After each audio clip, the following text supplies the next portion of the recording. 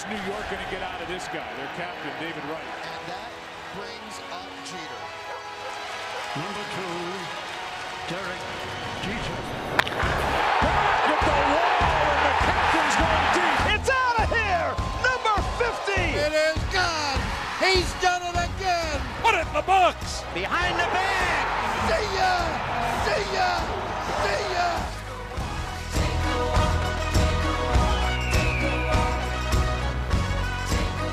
Hello, New York, and welcome back to another episode of New York Take a Walk.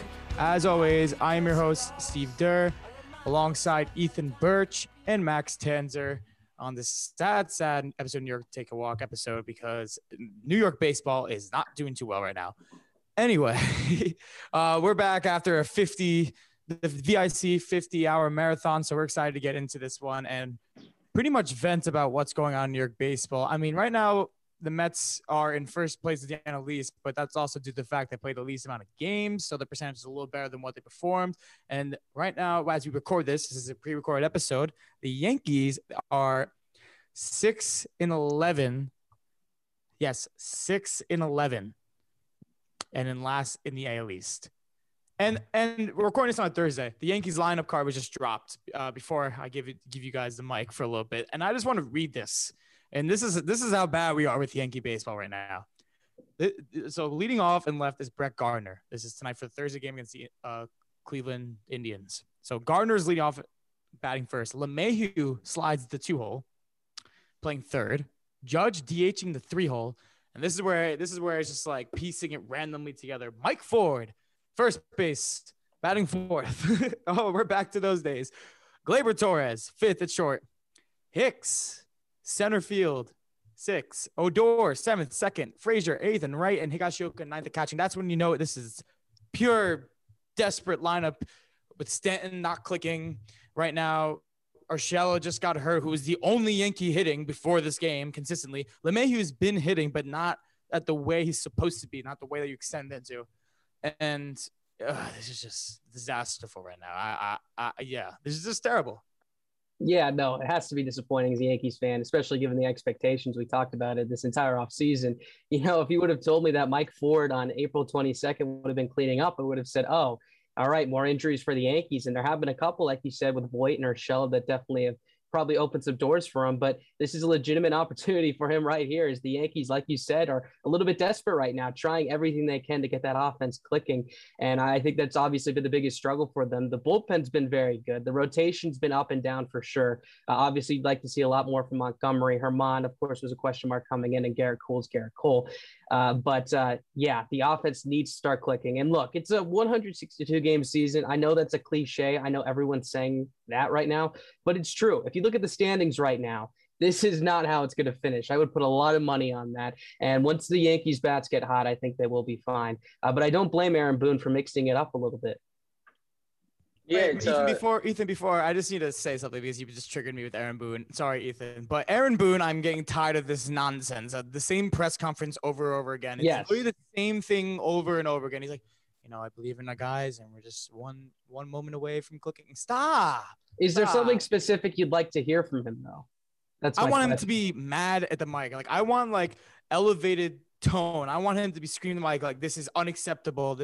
He's not really saying this is unacceptable. He's saying I trust my guys and they're going to click soon. Yes, the positivity outlook works. It does. But you got to change it up because if you go out to the media and you don't have to necessarily put players under the bus, you can only say our team here is built to win the championship. What they're doing out there is not championship level, and this is flat out unacceptable for the New York Yankees organization, considering they were heavy favorites with to win the American League this year, considering a lot of teams in the American League digressed. And the Yankees, hypothetically, supposedly increased their abilities this year with their signings of Tyone and Kluber, with their signings of O'Day and Wilson out of the bullpen, with a lineup basically returning last year, extending LeMahieu. This is really just he's being too passive. He's not accepting the fact that what the Yankees are doing right now is terrible because they won against the Braves on Tuesday, but they won 3-1. And their only real offense was an Urshela solo blast to center. They got the runs because the Braves walked the bases loaded, then walked in a run. And then there was a wild pitch. So that's 2 runs right there. And just so happened, Taillon had one of his best starts, probably his best start as a Yankee so far. Yeah, it's pretty. I get what you're saying, Steve, because you want your manager to be as pissed as you are how the Yankees are performing. And it doesn't make sense that he goes out there and he's all mellow like that. But, there's a lot of things not going right for the Yankees. And what concerns me is their starting rotation because, yes, you just said Taillon went out there and threw a really good game, probably his best start, his last start out there. But other than that, I don't know if the Yankees have a 2-pitcher right now. Who is the second guy to go out there? And I know Severino is going to be coming back down the road, and he can be that guy. But as of right now, I'm not relying on him because after Cole, I don't know who the Yankees are specifically relying on. We said that they addressed their pitching in the offseason. They definitely did. But those guys just aren't performing. Take away Taillon. I'm worried about Kluber a little bit.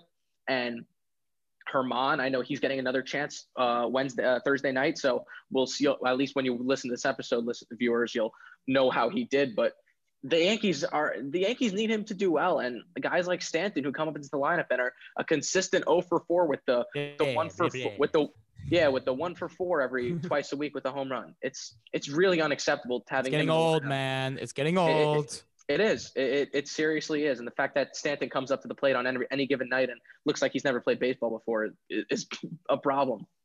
No doubt about that. And I truly have faith that as we get deeper into the season, they'll start to click and things will start to get back to normal. I think what makes this so difficult is it's just happening at the very beginning of the season and there's nothing to base it off of. Obviously, a 6-11 start is a lot worse than going 6-11 in the middle of July. But the point is the Yankees have a pedigree. They have expectations right now, and they're not meeting those. They're not close to meeting those right now, which is the problem right here. I do have a positive outlook on the rotation. Kluber, I think, I don't know where he's going to be a few months from now, but at least with Taillon, I think Taillon, if he's healthy, will be fine. Montgomery, I think, has a lot of promise. Severino, obviously, coming back. David Garcia, of course, an option as well.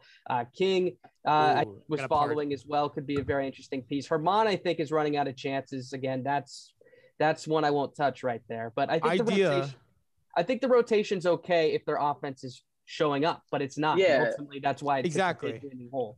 Here's the thing also, here's an idea for Spark, and I know this might seem biased due to my love for Davy Garcia. Give him a start because last year why not? Why not? He's a fan favorite. Everyone on Yankees Twitter loves him. Like Barstool Hubs, John Boyd, media, all the Yankees people, they love Davy. All the Yankees fans love Davy. The Yankees players love Davy.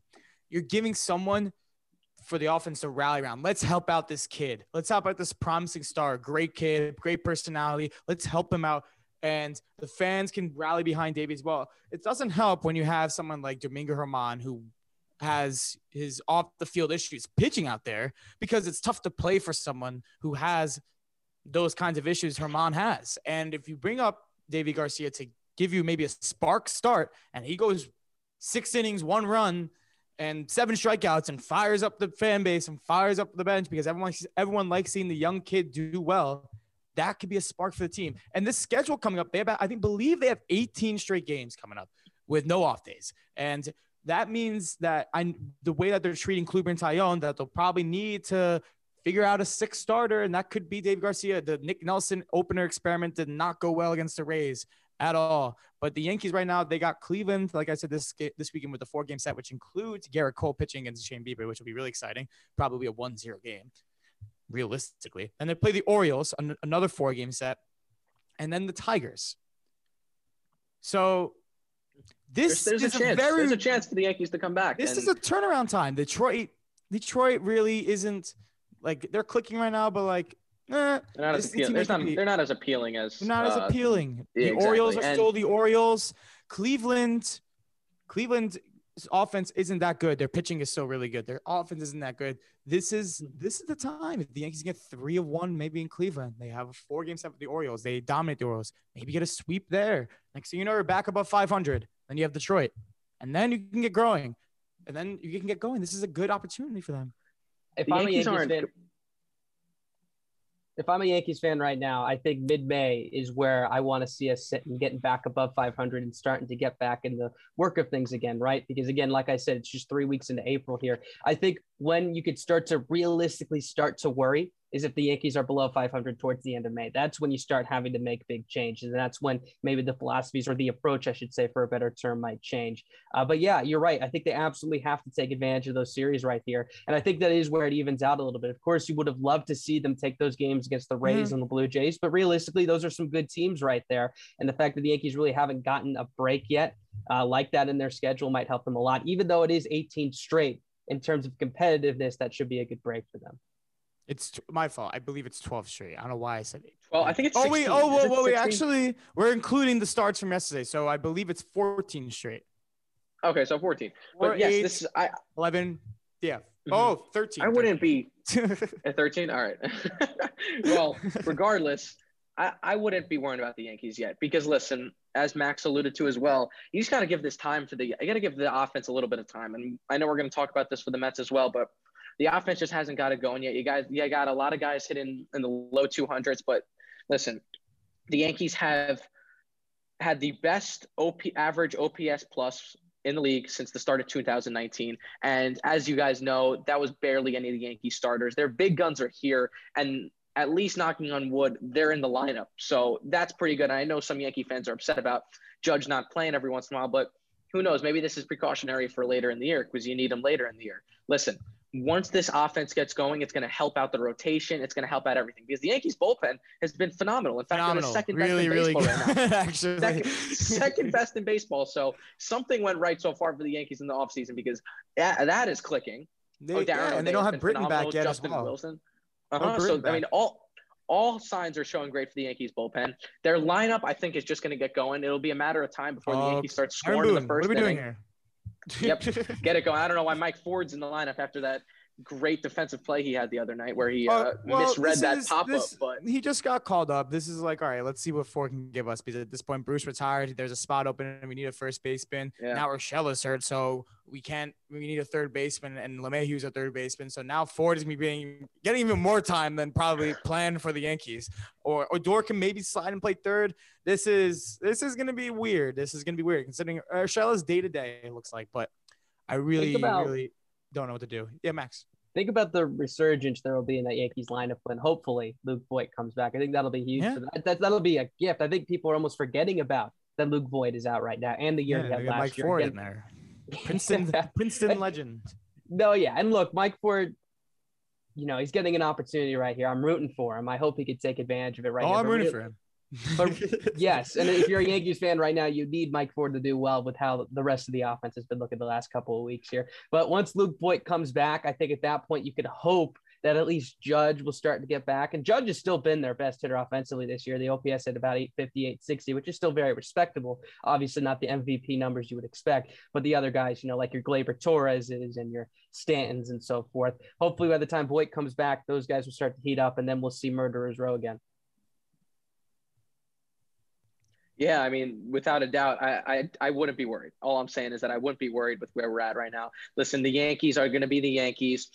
When we're recording, there's only 4 games under 500, and I hate to use the excuse, but there's over 90% of the season left. Just give these guys a little bit of time. I wouldn't be worried once again. Listen, I'd be worried when we're impatient. I know, and I'll rant in like 5 minutes when it's my turn. But literally, listen, give Tyone and give Kluber 8 or 9 starts, and then we'll start worrying about if their starting rotation's doomed. But hoping by then, the offense gets going and it's not a problem. Tyone already won me. He can, unless he shoots a 9 ERA, he's won me. Anyway, as you see, New York baseball is not doing hot right now, as we are both not happy. As Ethan mentioned, he was going to go on a rant just when we come back from commercial break. It's time to talk about the New York Mets, so make sure you stay tuned right here on VIC Radio. This is New York Take a Walk. VIC Radio is the voice of Ithaca College. Here's a campus organization you can get involved in. Want to help bring a little more love to your campus community? IC Random Acts of Kindness Club meets every Monday from 8 to 9 p.m. in the Business School, room 104. Stop by to socialize, participate in fun events, get creative, and be kind. For more information, please email randomactsofkindnessic@gmail.com. Want to get your organization's message on the air? Email community@vicradio.org to connect with the Campus Community Involvement Director.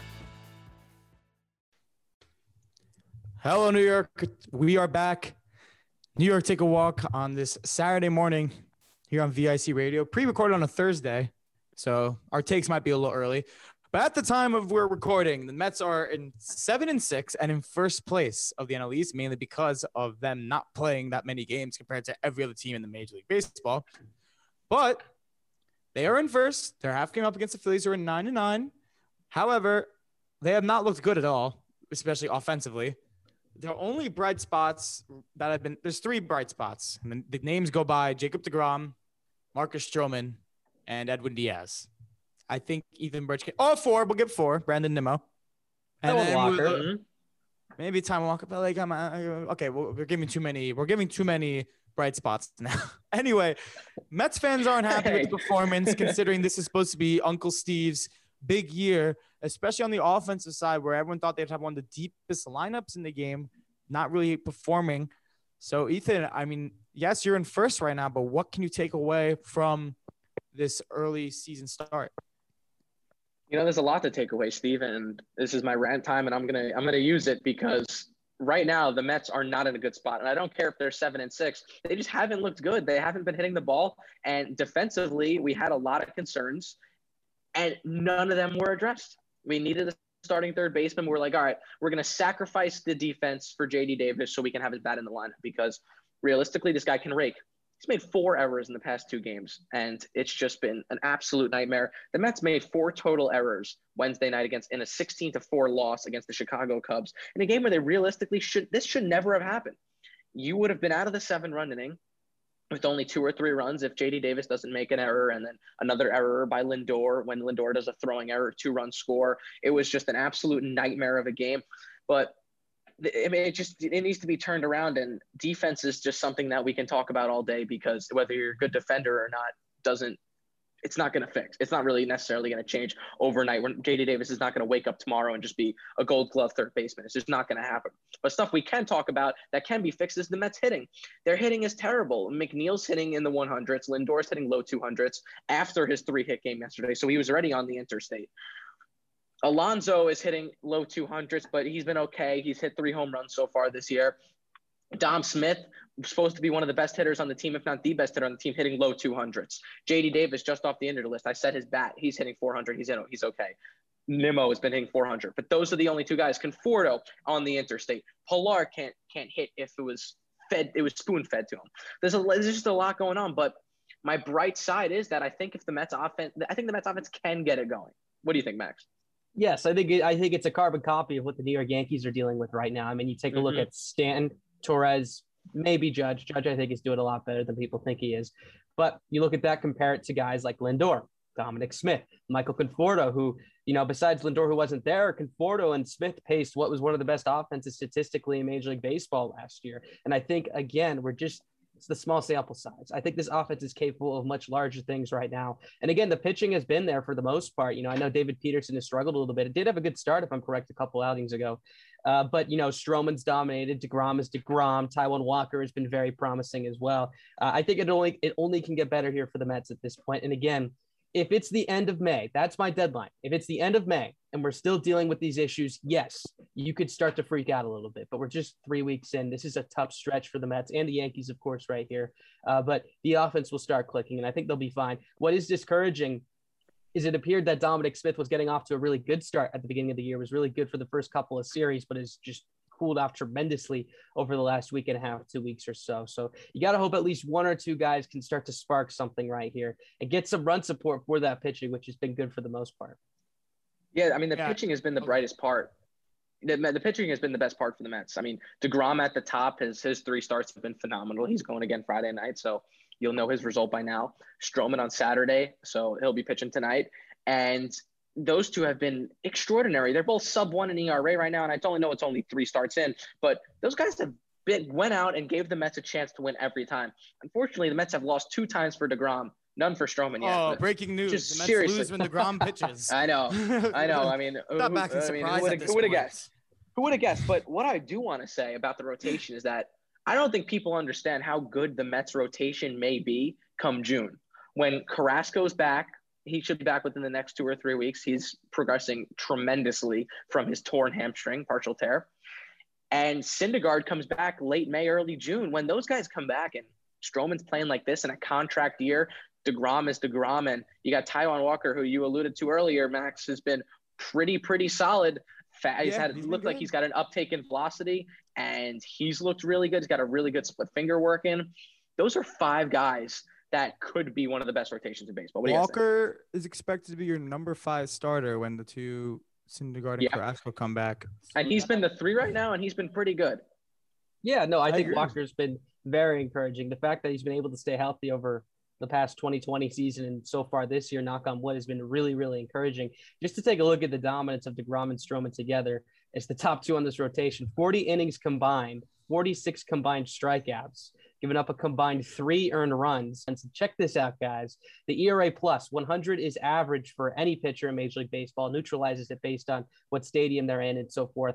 DeGrom casually at 856, that's 756% above average. And Marcus Stroman at 428, 328% above average. So you have 2 incredibly dominant guys. And I think this is, I think this has been a long time coming. If you're Marcus Stroman right here, a guy who was an all-star in 2019, obviously took last year off. He's living up to that, whatever, about $18 million or whatever it was with the option that they gave him going into free agency. So if he could keep that up and, stick around at 2.53, and at the beginning of the year, I said that would have been a little bit generous, but that's what it's looking like so far. That could be monumental for this Mets team. It could be ridiculously No doubt. good. They don't even need that. They don't need it. Yeah. They That need to do right now with the offense. Yeah, and that's the thing. I think that because how good this rotation may get, and listen to what CeCe Sabathia said earlier in the year. He goes, I think this may be the year that we can finally see the Marcus Stroman we've all been waiting to see. And through 3 starts, he hasn't disappointed. If he pitches anywhere near this good, I'm not even saying – because he does. What you're saying, Steve, is that obviously the Mets need him to perform, but they don't need him performing a .9 ERA and barely and absolutely running through liners, because when Syndergaard and Carrasco come back, his spot's going to be pushed back. The pressure's off him. But the fact that he's performing so well is so cool to see, because – once that I just believe it. I'm a true believer. And yes, I'm a fan of the team, but I'm a true believer that I think this offense will get going. Lindor had 3 hits on Wednesday night, including his first home run. And he came out in his post-game press conference and said, listen, I just needed something to get me going. I think a lot of hits are going to start coming out of me and the whole lineup. Conforto is a guy that was expected to be, he was pretty much asking for a $150 million contract in the offseason. Now he's only hitting 170. When is he going to get it going? Jeff McNeil wanted to hit over 300 a nice home run earlier his entire this week. career. Lindor. Maybe that can get him going in Chicago. Lindor. Oh, yeah. His first career home run on Wednesday night. It was great. It was a really nice shot. One of his 3 hits. And I think it's just a matter of time. I think McNeil gets it going because, come on, I think we all understand that Conforto and McNeil aren't bad hitters. They just haven't got it going yet. And it's a lot of these guys. Listen, you haven't played in front of fans in over a year. It's just a different experience. And I think there was a lot of excitement for the Mets coming in and a lot of high expectations. When there's high expectations, that's when things go bad. So, maybe we can lean off the Mets for the Mets winning the World Series right away, because that's what a lot of Mets fans hope. And listen, I know I've sent predictions where I think the Mets can make the World Series. It doesn't mean I think they're going to win it automatically. I think it's a process, and it's not going to happen overnight. But listen, they're still in first place. They still have so many more games left. And I'm really excited what the Mets are going to do this year. Yeah, I'm really excited too. It's still early on and this is what's a little interesting about this, is because the Mets usually get off to one of these hot starts, and then when it comes to June, they start to tumble all the way down. So maybe it's a little bit different this year. Maybe they're kind of doing some sort of reverse psychology here. They're like, all right, let's go on to an iffy start, and then we'll turn it up in June. But then maybe we'll slump in August. But by then, if we slump in August, it'll probably be too late for the other teams to catch up, and we'll be in the playoffs. So that is the recipe for the Mets maybe this year. That was the 2007 New York Mets recipe. Be the best team in baseball until the last 2 months. Yeah, until the last 2 months of the season. Same in 2008. Happened in 2008 then. The collapse. The Mets, the bullpen is still a little shaky. Familia has been fine. it's really unfortunate. Every Yeah. time I think whenever I see Familia warm up in the bullpen when the Mets game's on, I just think in my head, I'm like, man, he used to be so good. Like he used to be ridiculously good. Like 2015, 2016, he was carrying that bullpen, and he shows flashes of that sometimes when he's out there. I mean, he's had the majority of his appearances have been pretty solid, but the problem is you just never know what kind of Familia you're gonna get.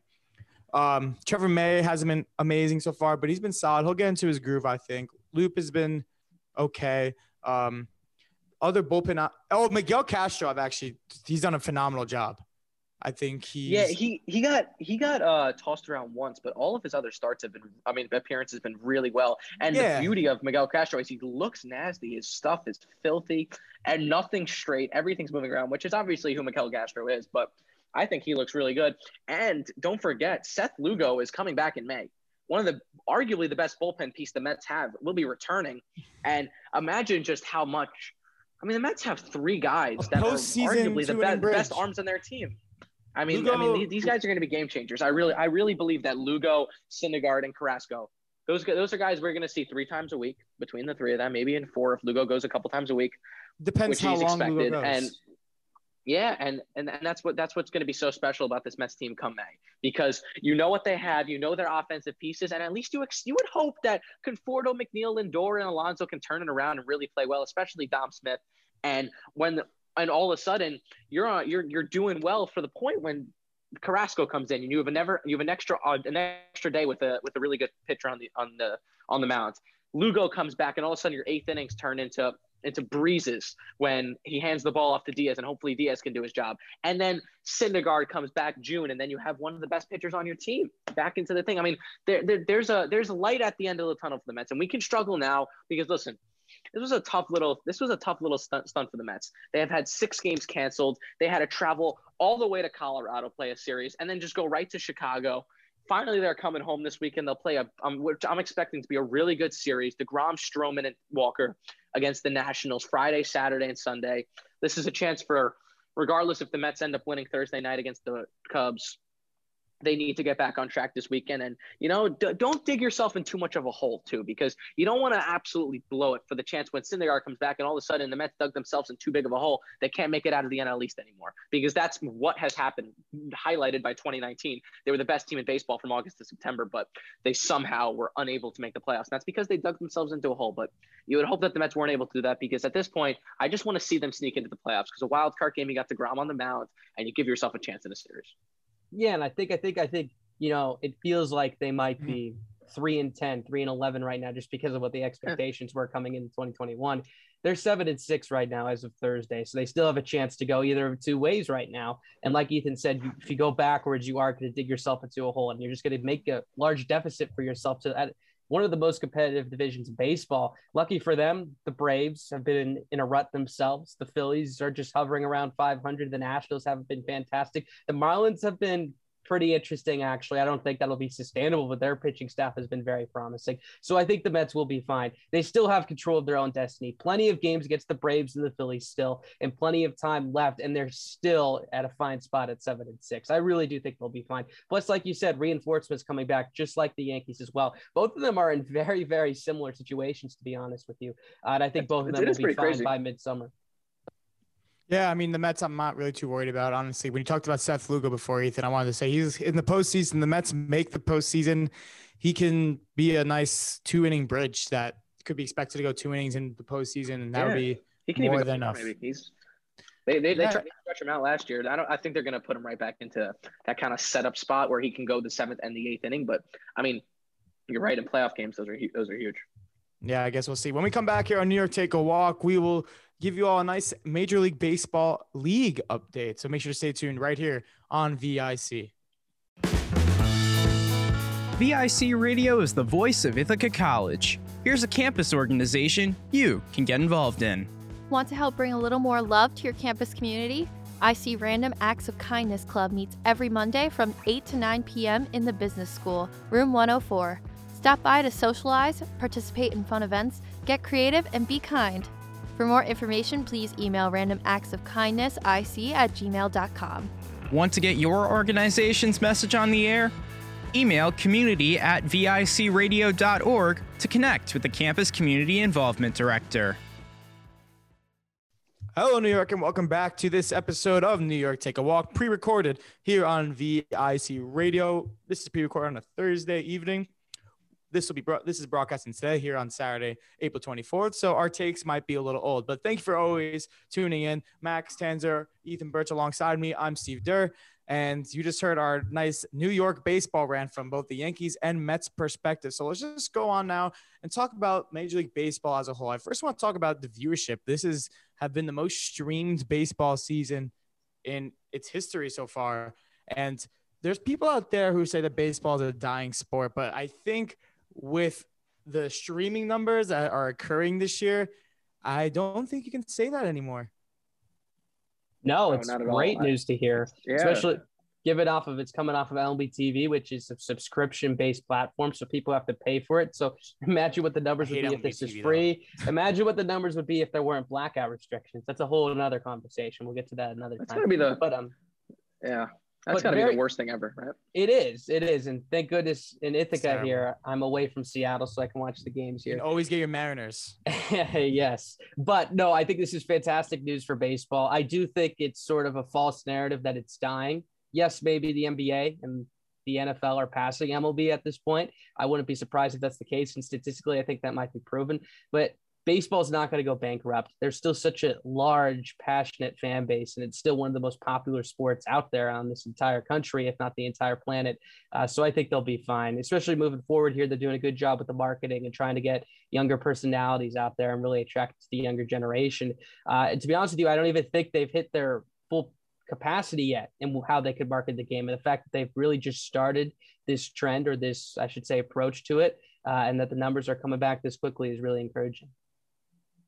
I agree. I mean, listen, people who say that, I just don't know exactly what they're talking about, because listen, baseball has been hot recently, especially this season. And you're right, Max, all this young talent is like so attracting to the kids our age. They love the bat flips and they love the 100-mile-an-hour fastballs, and they love the young kids who could come out here like Crochet and Kopak, who come out here and just consistently chuck 100 miles per hour. That's what people want to watch. And that's not only kids, that's adults. And that's people who are just fascinated by the sport. And yeah, I don't agree with the fact that this sport's dying. I think if anything, it's on the incline because of how much young players we have. I mean, it's just so exciting. Every one of these teams, it just feels like every team has been getting just another superstar, and it's making the league really competitive. And we see teams that we weren't expecting to be in first place right now because of that. And, you know, you got guys like Tatis and Soto and Lindor and Judge, and guys that are just really, really good for the game, and they're fun to watch and they're exciting, especially when they're in big places where Judge you can is not fun to watch right now. I do not like seeing him strike out all this times, and same with Lindor, but you know what I mean. You know what I mean. The point is that what they're capable of is amazing. It's extraordinary to watch. Absolutely. I think the key is that you're seeing more players express passion when they're playing in these regular season games, part of this 162 game stretch. For example, at Bauer. Look at Trevor Bauer. Trevor Bauer himself. I'm talking about, I'll give you an example literally from New York baseball. McCann throws out the run to end the game for the Mets against the Colorado Rockies. You see Lindor literally pounding his chest, screaming for like 10 seconds. And this is like the 8th game of the year, the 7th game of the year for the Mets. It was like the 11th game of the year for the Mets. In years past, would be like nice fist bump, game over. But keep showing that passion throughout the year. If baseball players are able to show that they're having fun on the field, that they can get fired up like this easily every night in and night out over the long 162 game season, I think that's gonna be amazing for the sport. Yeah, one, it's more convincing that these games matter, and you know, while in the grand scheme of things, it might be hard to believe that. I do personally believe that every game is important, but two, you feed off of that when you're watching the game. If you have Pedro Baez, for example, who takes what seems like an hour between pitches up there, you know, it sort of does lose that flair, right? But even if the game is somewhat slow, and obviously it takes time in between pitches, you have Marcus Stroman, you know, strutting off the mound after every inning, moonwalking or pounding his chest or whatever it may be. That's fun. And that's what you're looking forward to. And I think, you know, when we watch baseball, you know, we know it so well, you know, we're anticipating those big moments. We know when they're coming, and that's why we come back to watch every time. But not every new viewer knows that, especially the younger generation. So if we could give them more reasons to watch visually, then they'll get attracted to the game, and then they'll learn more about it and fall in love with it. And I think that's the big formula right there. let's just move on forward to some highlights of that I'm noticing. One is that the Boston Red Sox are in first place in the American League East, and we did talk about how they actually could be a good team this year. They're at 11-7. Their offense is showing, and the difference is their pitching is performing well, especially compared to last year when they were horrible. And the offense was there last year. They actually led the American League in hits. The pitching was just that bad. So if the pitching can hold up, the Red Sox are actually 12-7. But if their pitching can hold up, they will be good this year. But the thing is, I just don't think that pitching is going to hold up. Another headline to talk about is the Dodgers on this amazing 14-4 pace. And will they potentially break the 2001 Mariners record for the regular season? I guess we'll see. And they already had a thrilling series against the Padres, who sit at 10-10 right now. So we got 16 more games of that to watch. That's 4 starting this weekend. 4 starting this weekend, starting tonight, actually, as we record this on a Thursday. This is really exciting. Oakland A's are on an 11-game winning streak. This is turning into the Moneyball Part 2 after starting off 1-7. There's some exciting baseball going on around the league. Definitely. And I think I said this earlier. If you look at the standings right now, I don't think it's going to end this way. You know, the Red Sox, I even said it before, they're a very, very good team. I don't expect them to win 100+ games this year. If they do, good for them. But realistically speaking, I don't know if the success they've had on the pitching side of things is completely sustainable. I like guys like Nick Pivetta and so forth, and Rodriguez coming back. That's awesome. They'll get Sale back in the middle of the year, hopefully, as well. That's really encouraging, but more of the bullpen. I know Barnes has had success, That's a big question mark. But let's talk about teams. I mean, like, the Royals, we'll talk about the Mariners a little bit later. The Twins in last place right now. The Reds having a really good start to the year. The Giants are 11-7 on Thursday, coming into Thursday. There's some really interesting standing situations right now and teams that are at the top that I don't think a lot of people expected. Again, I don't know if it will stay that way, but really fun to see these teams jumping out. I mean, even look at the Cardinals. I mean, the Cardinals were supposedly and maybe even favored to win this division because that division was kind of up for grabs. They're 8-10 sitting at the bottom of that division. And the way you look at it, I guarantee Brewers, Reds, Pirates, Cubs, and Cardinals in that order will never stand. These guys are so tightly packed that, Max, you're right, that is going to be mixed up like crazy. And, I mean, even the Braves are off to a sluggish start, 8-10. We didn't expect that. All of us, I believe, maybe except for Max. Matt, did you predict the Mets to win the division? Because I know me and Steve did at least, and I said Braves win the division. Yeah. So all three of us actually. Can we go with an alert here? Speaking of the Mets, quickly, lineup is out for the Mets, and no Brandon Nimmo again, back-to-back days. This is on a Thursday, as we announce this, of course, or talk about a radio show. Guillermo is in the leadoff spot tonight for the Mets, playing third. Lindor second, that's short. Smith third and left. Alonso cleanup. Conforto fifth. McCann sixth. VR at second, seventh, and Pilar at eighth and center. But once again, Nimmo not in the lineup. Now, are you concerned if you're a Mets fan? This is back to back, and he's been your best hitter. Maybe he's hurt. Yeah, well, yeah, he may be hurt, and I know that there was something that they were more cautious about, more or less, than him not being an option because he was available off the bench yesterday, and I'm pretty sure he will be again. But another guy who's not in the lineup as well is VR. VR's playing second, so McNeil, after he had a couple misconfusions with Conforto yesterday. I mean, not Conforto, excuse me. Francisco Lindor at short. He's taking a day off, and as we said before, he's struggling tremendously. But I'm a little confused why they keep giving him the day off. You would think that one of your best hitters, you keep him in the lineup for a really long time, and hopefully he gets hot. The guy who I would give a day off maybe is Conforto, but they haven't had that option yet. So definitely interesting stuff there. Crossing our fingers for no injury, though, obviously, with Brandon Nimmo, Steve. You wonder if Rojas comes out and says something about this, but it'll be interesting to see. Yeah, I want to talk about the Dodgers and just how good they are. This is the most insane. They're actually, I think, the most fun team to watch in baseball. They're having a good time while winning all these games, and it does seem like they're still highly motivated to get that back-to-back World Series championship.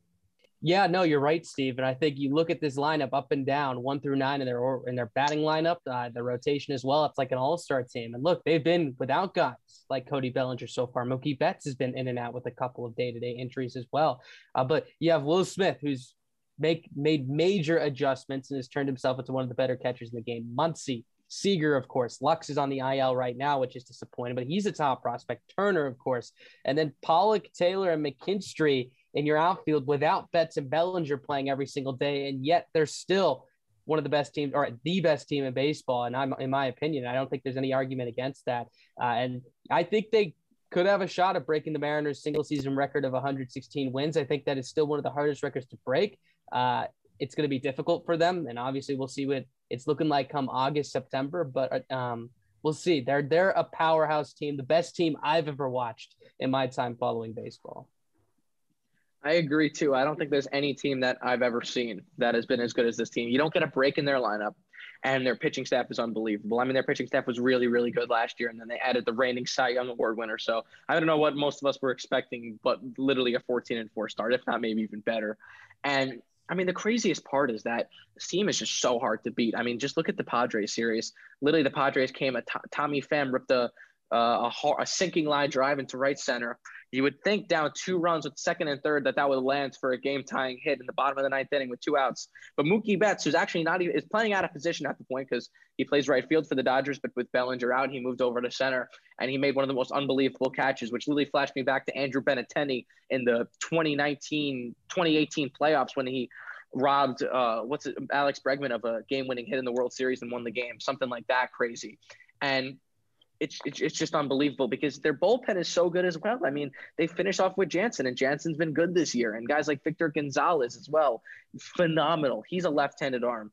You just don't get breaks with this team. And a team like this is like a perfect formula for a team that you would build up to break that record. Because you're not going to see a regular going to see a regular team just go out there and win 117 games. It's not going to happen. But when you have a team like the Dodgers, who's well formulated, they're a World Series, they already won the World Series once, and their pitching is that good, their bullpen's that good, and their lineup's even better. It's one of the most perfect formulas.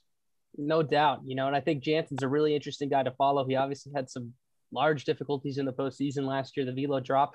It's back up against the Mariners the other day. He's sitting 95 to 97. His cutter is his best. It's the best it's ever looked, in my opinion, or at least it's the best since, it's looked in the last couple of years or so. That's a guy that could be huge for them this season. They haven't really even had the opportunity to throw Gratterall too much this year so far, just 2/3 of an inning. Treinen coming back. Ken Nabel has been really good, a guy who they acquired from the Brewers earlier. Ken Nabel's been really, really good. That was a great low-key acquisition. He's always been a good reliever. Definitely. Dennis Santana, while the numbers don't look fantastic so far, has really, really good stuff. Obviously got out of a mammoth jam against the Padres in that series in an extra inning ball game back in San Diego. Not to even speak about that they have David Price in their bullpen right now, Tony Gonsolin in their bullpen right now, and Dustin May and Julio Urias, the back end of your rotation. Those two guys arguably are 1 and 2s on the majority of teams in Major League Baseball, maybe 2 or 3s more realistically. But my point made, so much depth, more depth than I've ever seen. And the fact that they've had 3 or 4 guys get hurt and they're still beating teams convincingly is quite encouraging if you're a Dodgers fan. Not those Mariners are not convincingly beat those Mariners. That's true. Mariners did have a victory against them, and they also had a 1-0 loss against them. So that's some promising baseball, Max, from your Mariners. And honestly, that leads me right to break, because when we come back, this is Max's last episode in Ithaca. But anyway, we'll talk more about it when we come back from commercial. When we come back, Max's Mariners Talk extended edition right here on VIC Radio. This is New York Take a Walk. Make sure to stay tuned here on VIC. VIC Radio is the voice of Ithaca College. Here's a campus organization you can get involved in. Planned Parenthood Generation Action is a student activist group that works directly with the Planned Parenthood of the Southern Finger Lakes and the Planned Parenthood Action Fund. They are dedicated to keeping Ithaca College conscious of reproductive justice and of legislative attacks on people's bodies regarding healthcare. Their meetings are on Thursdays at 7 p.m. in Friends 207. To join, email icgenerationaction@gmail.com or follow IC Generation Action on Instagram. Want to get your organization's message on the air? Email community@vicradio.org to connect with the campus community involvement director. Hello, New York, and welcome back to this episode of New York Take a Walk. As always, I'm your host, Steve Durr, alongside Max Tanzer and Ethan Berch, here with you on this Saturday morning. Pre-recorded on a Thursday, though, this week. So before we get into some baseball talk, we got some news coming from our show. Max Tanzer will be leaving us for the semester. Potentially will be joining us for some of our remote shows, but big congrats to him, as once again, this will be his second year this upcoming summer. being the lead broadcaster for the Source Valley Saber Dogs in North Dakota. They are in the Expedition League, and Ethan and I are always just so proud of him and all his great accomplishments. And Max, this is like my last show doing with you in Ithaca. While we're all in Ithaca, as I'll be graduating, it's definitely a little tough. We've been great teammates over the past 2 years. One of my favorite catchers, if not my favorite catcher to ever catch when I pitch. And it's been phenomenal doing these shows with you here, but I'm so happy for you. It sucks that you're leaving this early, but you make a great impact on this show, and Wow. New York Take a Walk can't have this success without you. Wow, I was not expecting that. That means a lot. That means a lot. And I'm proud of you guys too. What are you talking about? It's been so much fun working with you guys, and definitely coming on remotely. But we're gonna hopefully keep the show going for you too once you leave, Steve. It's definitely gonna be different without you, but we could not have done it without you. So thank you for that. And we're not the last Absolutely. show yet. We don't have to get in this me talk yet. Yeah, you're totally, right. But yeah, you're right. We'll have something planned for you. Don't worry. It's coming. Oh yeah. Yeah, next week we got to do something special because I believe this is our second to last show. But from what we've had, the three of us, I think we've made something special that's going to last a while. And I know all of us are going on and working with baseball teams this summer, so hopefully we're all in good hands. So I'm really excited to see what all three of us are going to do. We've formulated something special here. Yeah, we have. This is going to be crazy. We're not getting to this sentimental talk here, but in honor of Max's last show in Ithaca, and somehow in honor that at this time, as we record the show, that the Mariners are a half game out of first place. At one point, though, in first place for the majority of the season, except for the A's, because of the A's 11-game winning streak. That's the reason why they're not. Anyway, due to the Mariners' great success, I've told Max he can get his extended Max's Mariners talk for this whole Block 4 segment that we have on this show. And he's smiling. This is the greatest honor to have an extended Max's Mariners talk. So Max has always informed the fans on what's going on in Mariners world, because right now it's popping and the streets they're flooding. This is amazing. Well, I'll tell you something.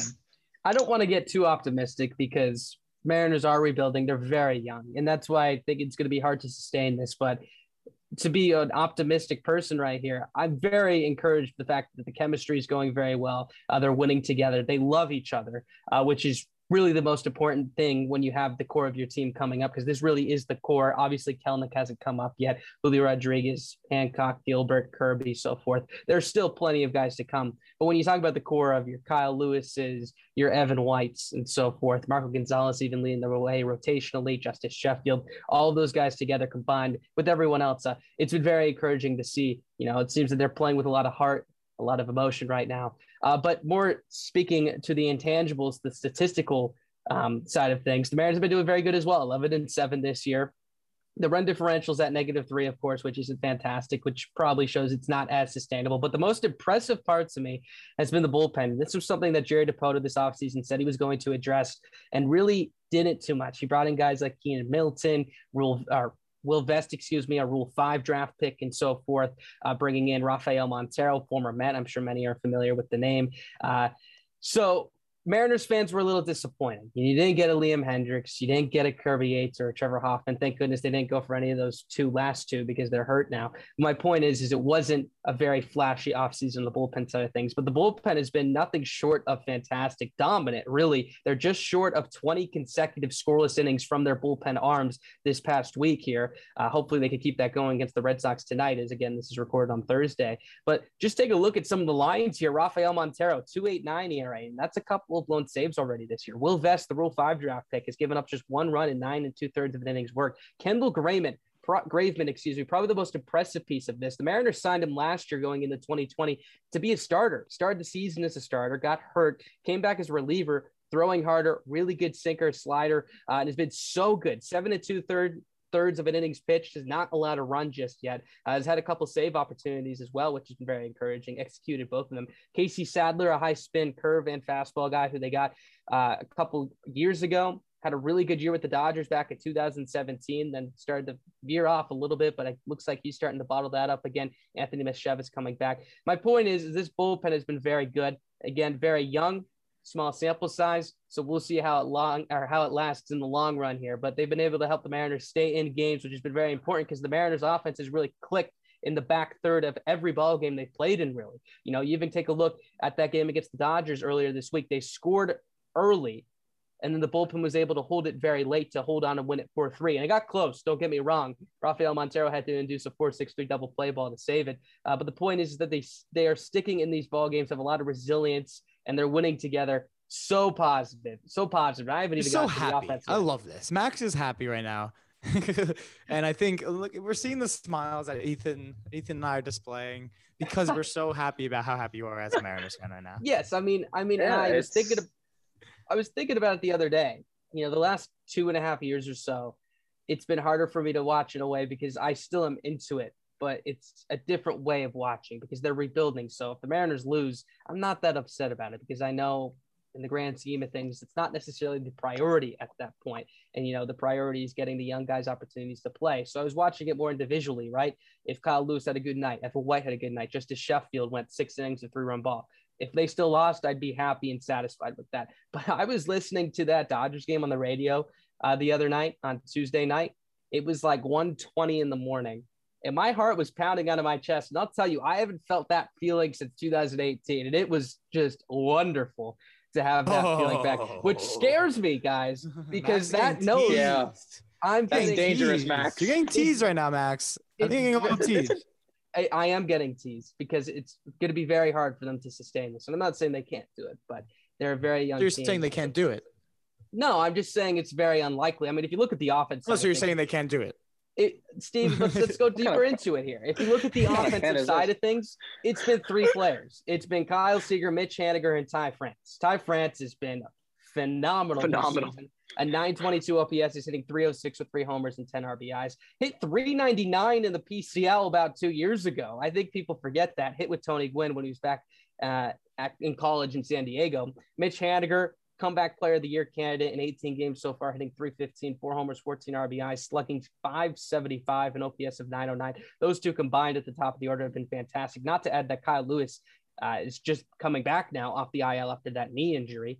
Taylor Trammell has been a little bit up and down. The strikeout numbers are up. He could probably use another stint in AAA at this point, but he's had some bright moments, 3 homers so far, including one off of Dustin May. Kyle Seager's cooled off a bit, got off to a really good start, and is still doing well. 2 homers, 12 RBIs, hitting 224, slugging 373. So you'd like to see that up a little bit. But besides that, there hasn't been that much of a contribution on any side of the offensive side of the ball so far this season. It's really been, I would even say, just 2.5 guys. Kyle Seager contributing a decent amount, and then Mitch Haniger, Ty France leading the way. So if the Mariners want to sustain this, other guys are going to have to contribute. The positive is Lewis is back, and Jared Kelenic is right on the cusp. He'll probably be up at a couple weeks by the earliest. You think? Why in a couple weeks, though? I think because he's getting the minor league at-bats back in Arizona right now. They specifically did not send him to the alternate site, but kept him in Arizona to get actual live at-bats against different arms because he's already seen the Mariners minor league arms so many times because he spent the entire season last year in Tacoma at the alternate site. And I do think he's ready, and I think they know that. And I think obviously the service time manipulation played a role. We've talked about it too many times on this show already, but I think they're ready to bring him up at sometime around mid-May at the earliest. He'll be up probably by the end of June at the very latest. That would be my safe assumption. And he's been ready since last year, so he'll be ready to go. You think how do you think he'll perform, and where do you think if you're the Mariners, where do you slot him in the lineup? It's just interesting. Why would you even bring up Kelenic at this point, considering how well they're doing?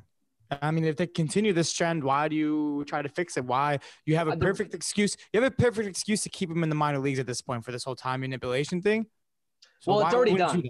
That's already done. Yeah, it's already done. I was going to say.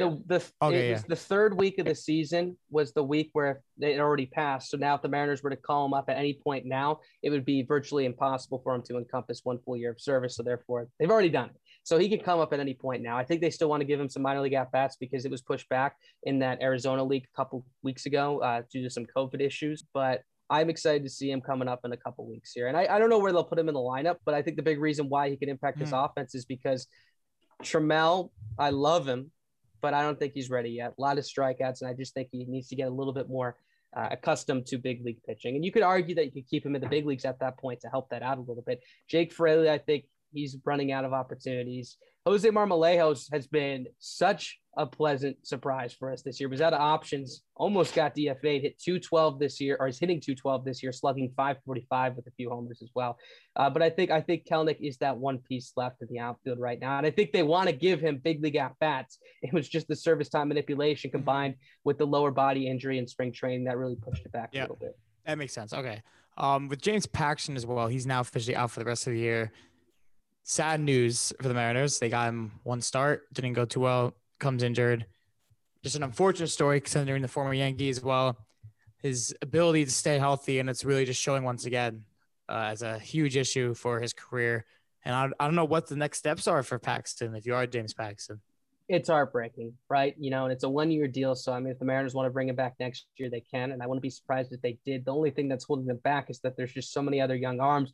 If you want to take one positive out of this, and again, this is not a positive for the Mariners. James Paxton is supposed to play a pivotal role this season, especially looking at it now where they are right now. They could definitely use Paxton, but they're still going with their 6-man rotation right now. It's currently Nick Margevicius who has that spot. Logan Gilbert, a top prospect, top 100 prospect in Major League Baseball, is he should be coming up at some point this season. I know the Mariners already have an innings plan for him, and they said they want the majority of those innings to be at the big league level. So with the Paxton injury, that really does allow Gilbert to get some time here, probably a little bit sooner, honestly, because before that it was jam-packed, and really the one guy that probably would have been pushed out for Gilbert is Justin Dunn. But now that Paxton is hurt, Justin Dunn will still get a legitimate opportunity here to pitch in this rotation. But other pleasant surprises in that rotation, Chris Flexen coming over from the KBO, former Met, of course, 3.38 ERA in 3 starts so far. 2 of those 3 starts have been very, very good. 16 innings, so again, a small sample. Sheffield has been a little bit up and down. The command has been a bit of a struggle. 7 walks and 16 2/3 of an innings pitch, but I think he'll bounce back. Kikuchi, don't let the 4.74 ERA mislead you. Really good stuff. His first 2 starts were really, really good. Unfortunately, he had a tough inning against the Giants in his first start where he gave up a couple home runs. I saw that one. And then the second start against the Twins was very solid, kept them in that ball game. The Mariners would eventually go to win in extra innings. The last one against the Astros was very, very good until about the 6th or 7th inning when he gave up a couple runs. The peripheral numbers, the StatCast numbers support that he should be one of the more dominant pitchers in all of baseball. And I think he will end up becoming, I don't want to say the most dominant pitcher in baseball, but a very formidable middle of the rotation type arm. Yeah, I mean, this is the most positive Max Mariners talk we've ever had. So things are clearly pointing up in the Mariners' direction. I guess we'll see how the season unfolds. But like I said before, this is Max's last show in Ithaca with me, especially. This is definitely a little emotional right now. Max, once again, I thank you for joining New York Take a Walk when I asked you when you were a freshman.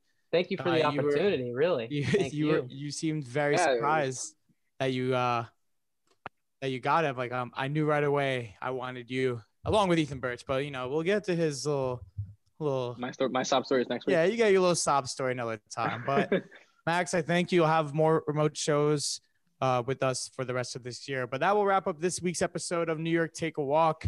As always, I'm your host, Steve Durr, alongside Max Tanzer and Ethan Berch. Thank you always for tuning in and taking your time out of your Saturday mornings to spend with us. For all of us, I'm Steve Durr, and New York Take a Walk. Enjoy your weekend. VIC Radio is the voice of Ithaca College. Here's a campus organization you can get involved in. Want to help bring a little more love to your campus community? IC Random Acts of Kindness Club meets every Monday from 8 to 9 p.m. in the Business School, Room 104. Stop by to socialize, participate in fun events, get creative, and be kind. For more information, please email randomactsofkindnessic@gmail.com. Want to get your organization's message on the air? Email community@vicradio.org to connect with the Campus Community Involvement Director. VIC Radio is the voice of Ithaca College. Here's a campus organization you can get involved in. Planned Parenthood Generation Action is a student activist group that works directly with the Planned Parenthood of the Southern Finger Lakes and the Planned Parenthood Action Fund. They are dedicated to keeping Ithaca College conscious of reproductive justice and of legislative attacks on people's bodies regarding healthcare. Their meetings are on Thursdays at 7 p.m. in Friends 207. To join, email icgenerationaction@gmail.com or follow IC Generation Action on Instagram. Want to get your organization's message on the air? Email community@vicradio.org to connect with the Campus Community Involvement Director. Hey besties, if you love VIC Radio as much as we do, you want to know what's going on in the studio, or you want to stay in the VIC loop, why not follow us on our Twitter at VIC Radio and our Instagram, which is also at VIC Radio. Keep listening to the best of What's Next, your favorite indie music station.